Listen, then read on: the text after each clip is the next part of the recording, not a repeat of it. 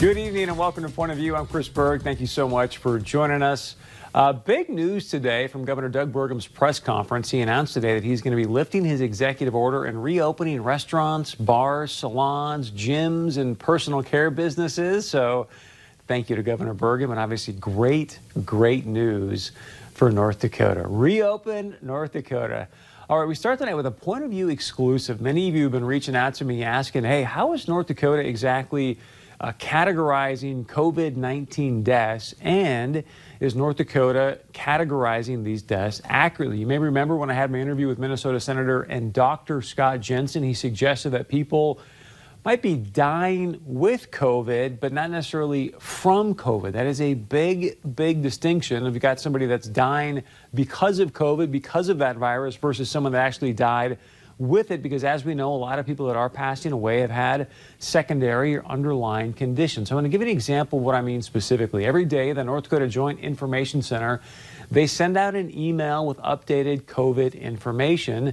Here's some of what they sent out earlier today. And I want you to notice what it says here as we bring up this graphic, but it shows that individuals that die with COVID, notice that it says individuals who died with COVID-19, not because of COVID-19. Very important distinction. And at the bottom of this email, and if you go to the North Dakota Department of Health, it'll show you that as of today, the total number of deaths in North Dakota is 19.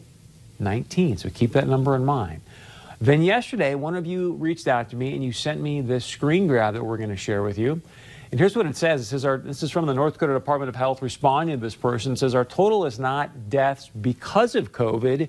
It's people who die with COVID. That's the difference. This allows us to release deaths about 7 to 10 days earlier than we would if we wanted to wait for death certificates. So I bring that up because I want to ask you tonight, sort of, what's the rush in the numbers, right? Governor Burgum's talked about facts, not fear. Obviously, one death is one too many, and yet death is for a long time. There's really no need to rush this data. And if you're a family member, do you want that information rushed out, or do you want to wait till everything kind of goes through that death certificate process and we get accurate information? So I reached out to the North Dakota Joint Information Center earlier today to have them sort of clarify how these numbers are being put together, where the numbers stand, and I want to share with you what they sent me back, and please pay attention to this. So here's what they said. They said, hey, Chris, thanks for reaching out. Of the 19 individuals who passed away, 10 died from COVID-19. Please, folks, listen closely to this. Remember, they're telling you every single day at the Department of Health, at these press conferences, 19 people have passed. They're telling us now 10 died from COVID-19. 1 died with another cause listed as primary, COVID-19 listed as secondary, and 8 are still pending. Pending means the individual has passed away, but the death was recent enough that the record is not complete. State law says the physician has got up to 10 days. Let me know if you have any additional questions. We certainly could change our reporting and only report deaths that were COVID is listed on the death record, but wanted to get the information out to the public in a more timely manner. So I want to know your point of view on this tonight. Should North Dakota simply maybe add an addendum to their press release to the North Dakota Department of Health website and say, hey, we've got 10 deaths, 10 because of COVID-19. 1 died because of another cause. Secondary was COVID-19. We've got 8 that are still pending. And to me, when you're talking about somebody leaving this planet, it's important information. Again, facts, not fear. I think that addendum would be very, very nice. And you're looking at 9 out of 10, 8 out of 10 here that we still don't really know. And I want to put it in this context because I reached out to some people today that are in news. I said, hey, if we went out as a news organization and there was a mass shooting or even this virus, and we said, hey, there's 19 people that have died of it, and then we find that there's really 10, but we're still waiting on 8 confirmed. This isn't what I said. This is what they said. They go, hey, Berg, if a news outlet was putting information like that, many people would call it fake news. So I think it's important we get the information right. A lot of you have been reaching out to me asking about this. And keep in mind, we've been basing a lot of decisions on what Governor Burgum would say, facts, not fear, shutting down an economy to a large extent. He wouldn't say that, but you know what I'm saying, restaurants, gyms, things of that nature.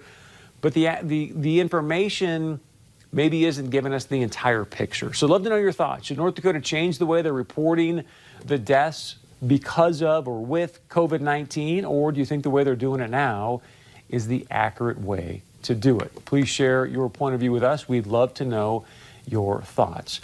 All right, last week a viewer reached out to me and sent me a Facebook post. I want to share with you the full post here just to give you some full context of what we're going to be talking about in a moment, because it is fascinating. Hopefully you can read this at home. But Kristen Muller, the mom here, said 2 months ago, almost to the day, this was last week, Tori, her daughter, got very sick. They're going to join us here in a moment. She was seen at UND Campus Medical, then sent to Altru Hospital, where she was tested for influenza B because her test came back positive. She was also told she had pleurisy that affects your lungs. Your breathing and makes you take very shallow breaths, also very painful. She came home for a week to rest, then went back to the doctor after 7 days of being very ill. They tested her for influenza A and it came back negative. She was put on more steroids, needed rest. Keep in mind, this was 2 months ago. Then 2 weeks ago, she was contacted by her college. They told her to call and have her test results looked at again. Altru Hospital in Grand Forks contacted Tori today to tell her she had coronavirus. She tested positive for the IgG antibodies that are the indicator for COVID-19. She was sick for 4 days before she went to the doctor and was sick about a total of 12 days after her doctor visits. Nobody else in the house got it, which is going to be part of our conversation. Thank God she recovered at home. I just want to say this started long before they even knew. It was already there. So joining us now on our 702 communications line is Tori and Kristen. To both of you, thanks so much for joining us. Tori, thank God you are, from what you've told me last week, A-OK. And Tori, if you don't mind just sort of adding some more context to your mom's Facebook post and sort of fill in some of the blanks there, please. Yes. So basically on a Monday after a weekend that I had spent kind of out and about and everything, I started feeling super sick. And I was like really tired, and I was noticing that when I was taking breaths, it was hurting my lungs, especially if I would like breathe in super deep. And then the week started, I went to class. Then Tuesday, Wednesday, Thursday, I was just getting worse and worse. I couldn't even walk to class barely. If it was like a 2-minute walk, I would have trouble. And every single time I would breathe, it would hurt. And I was just like, oh, maybe it's because it's super cold out or whatever.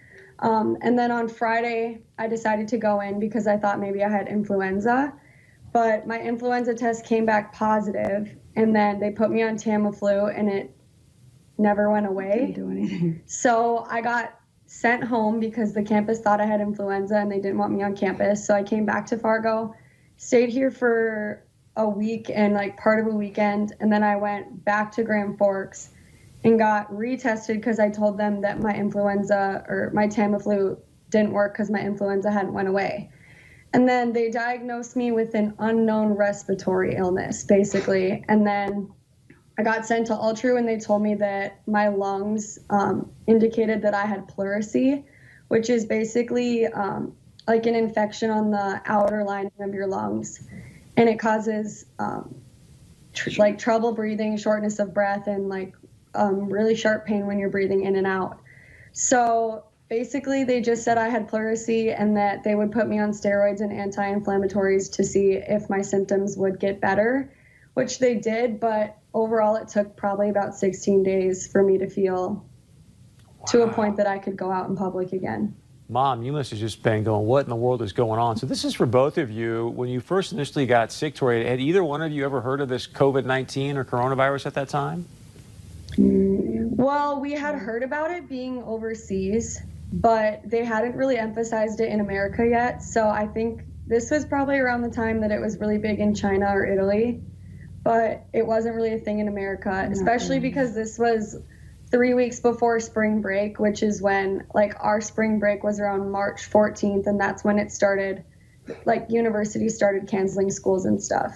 Wow. Kristen, what really jumped out to me in your post was the fact that you said, hey, we were taking care of her, she was at home, but nobody else in the family got it. And we keep hearing, and look, I don't want to have any false pretenses here, but we keep hearing about how contagious this is. And to be fair, I know of another family that all 7 people have it. So what did you guys do that allowed nobody else in the family to get it, do you think?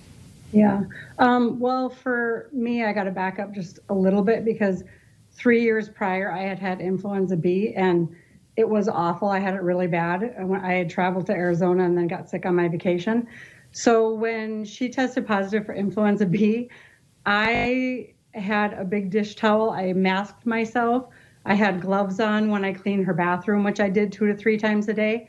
So I already took precautions because I literally did not want to get sick again like that, like I did. So I don't know whether that's what it was. And we already quarantined her to her bedroom and her bathroom, and that was it. She didn't come out. We delivered meals right to her room and said, you know, here's what you get to eat. And because she never lost her appetite the whole time, she was able to eat even when she had a fever and stuff. Wow. So we just took her meals and we just held a towel over our face. And so I don't know. I'm not saying I did that right, because I did ride in the car with her and stuff prior to knowing what exactly she had, and I didn't have a mask on at that time. So I think it honestly was just keeping her quarantined, and then me masking and wearing gloves. And then I cleaned light switches, door handles, the bathroom 2 to 3 times a day. And I didn't let her out. It's not really nice to say, but no, but I mean, we knew. I was going to say, you sound like a genius now, considering what all the doctors and scientists are saying. Right? So, so how long did you have her quarantined for? Was it like a week, 2 weeks, or? Oh, it was a little bit more than a week. Wow. Yeah. The one other thing that I want to hear from both of you, and maybe Tori, we'll start with you, but now that you went back to get tested, what I'm curious is, because actually Governor Burgum talked a little bit about the antibody test today. So walk us through, Altru called you, or you indeed did, and said, hey, come back and get a antibody test. So if you can answer that, and then now that you found out you've got it, are you looking at, for example, Senator Amy Klobuchar's husband is now donating plasma to maybe help out other people. Have they asked you about that? Are you doing that? So basically, when I came back home from UND for spring break, this whole COVID-19 thing started, and everybody in our house kind of started talking about, like, Tori, I think you had coronavirus. And it was, at first, it was like a joke between me and my brother. And he started telling all his friends not to come over because I had corona. But at first it was a joke. And then we realized that I might actually have had it. So my mom asked me to reach out to Student Health or Altru to see if there was anything that they could do to see if like they could go back to my previous tests, my nasal swab or my blood work. And they said that at that time there was nothing that they could do. And then a few weeks later, probably 2 weeks later, which would have been like last week, the antibody testing came out. And then they actually reached out to me and said, now that this antibody testing has come out, there's like a test that will see if you had it previously.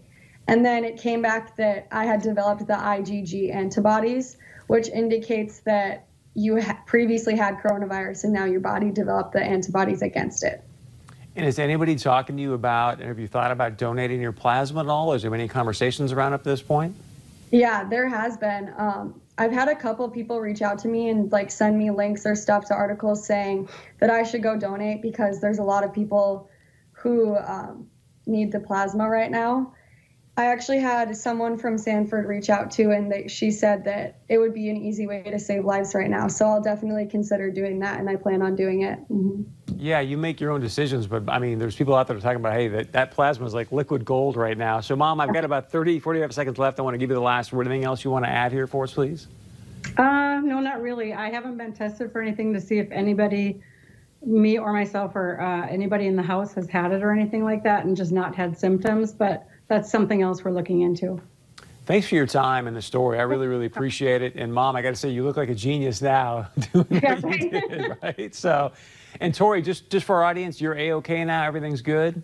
Yep, I'm good, healthy. All right. God bless you. Thanks, you guys. We really, really appreciate the time and the insight. Have a great evening. Well, let me know your thoughts there. It's great to see that she came back. She now tested positive for the antibody, which obviously is a very, very good sign. And if you want to go to our website, we also put up to our Facebook page, we put a story about a 3-year-old man out of Bismarck that had 11 days on a ventilator, but he is now recovering. So again, go to facebook.com/POV now. You can see more about that story there. All right, stay with us. Coming up, we got a ton of feedback on Friday. Thank you for sharing it. We're going to talk about your points of view when we come back. And as always, you can share your point of view with us now. Email us, text us, leave us a voicemail. We'll be right back.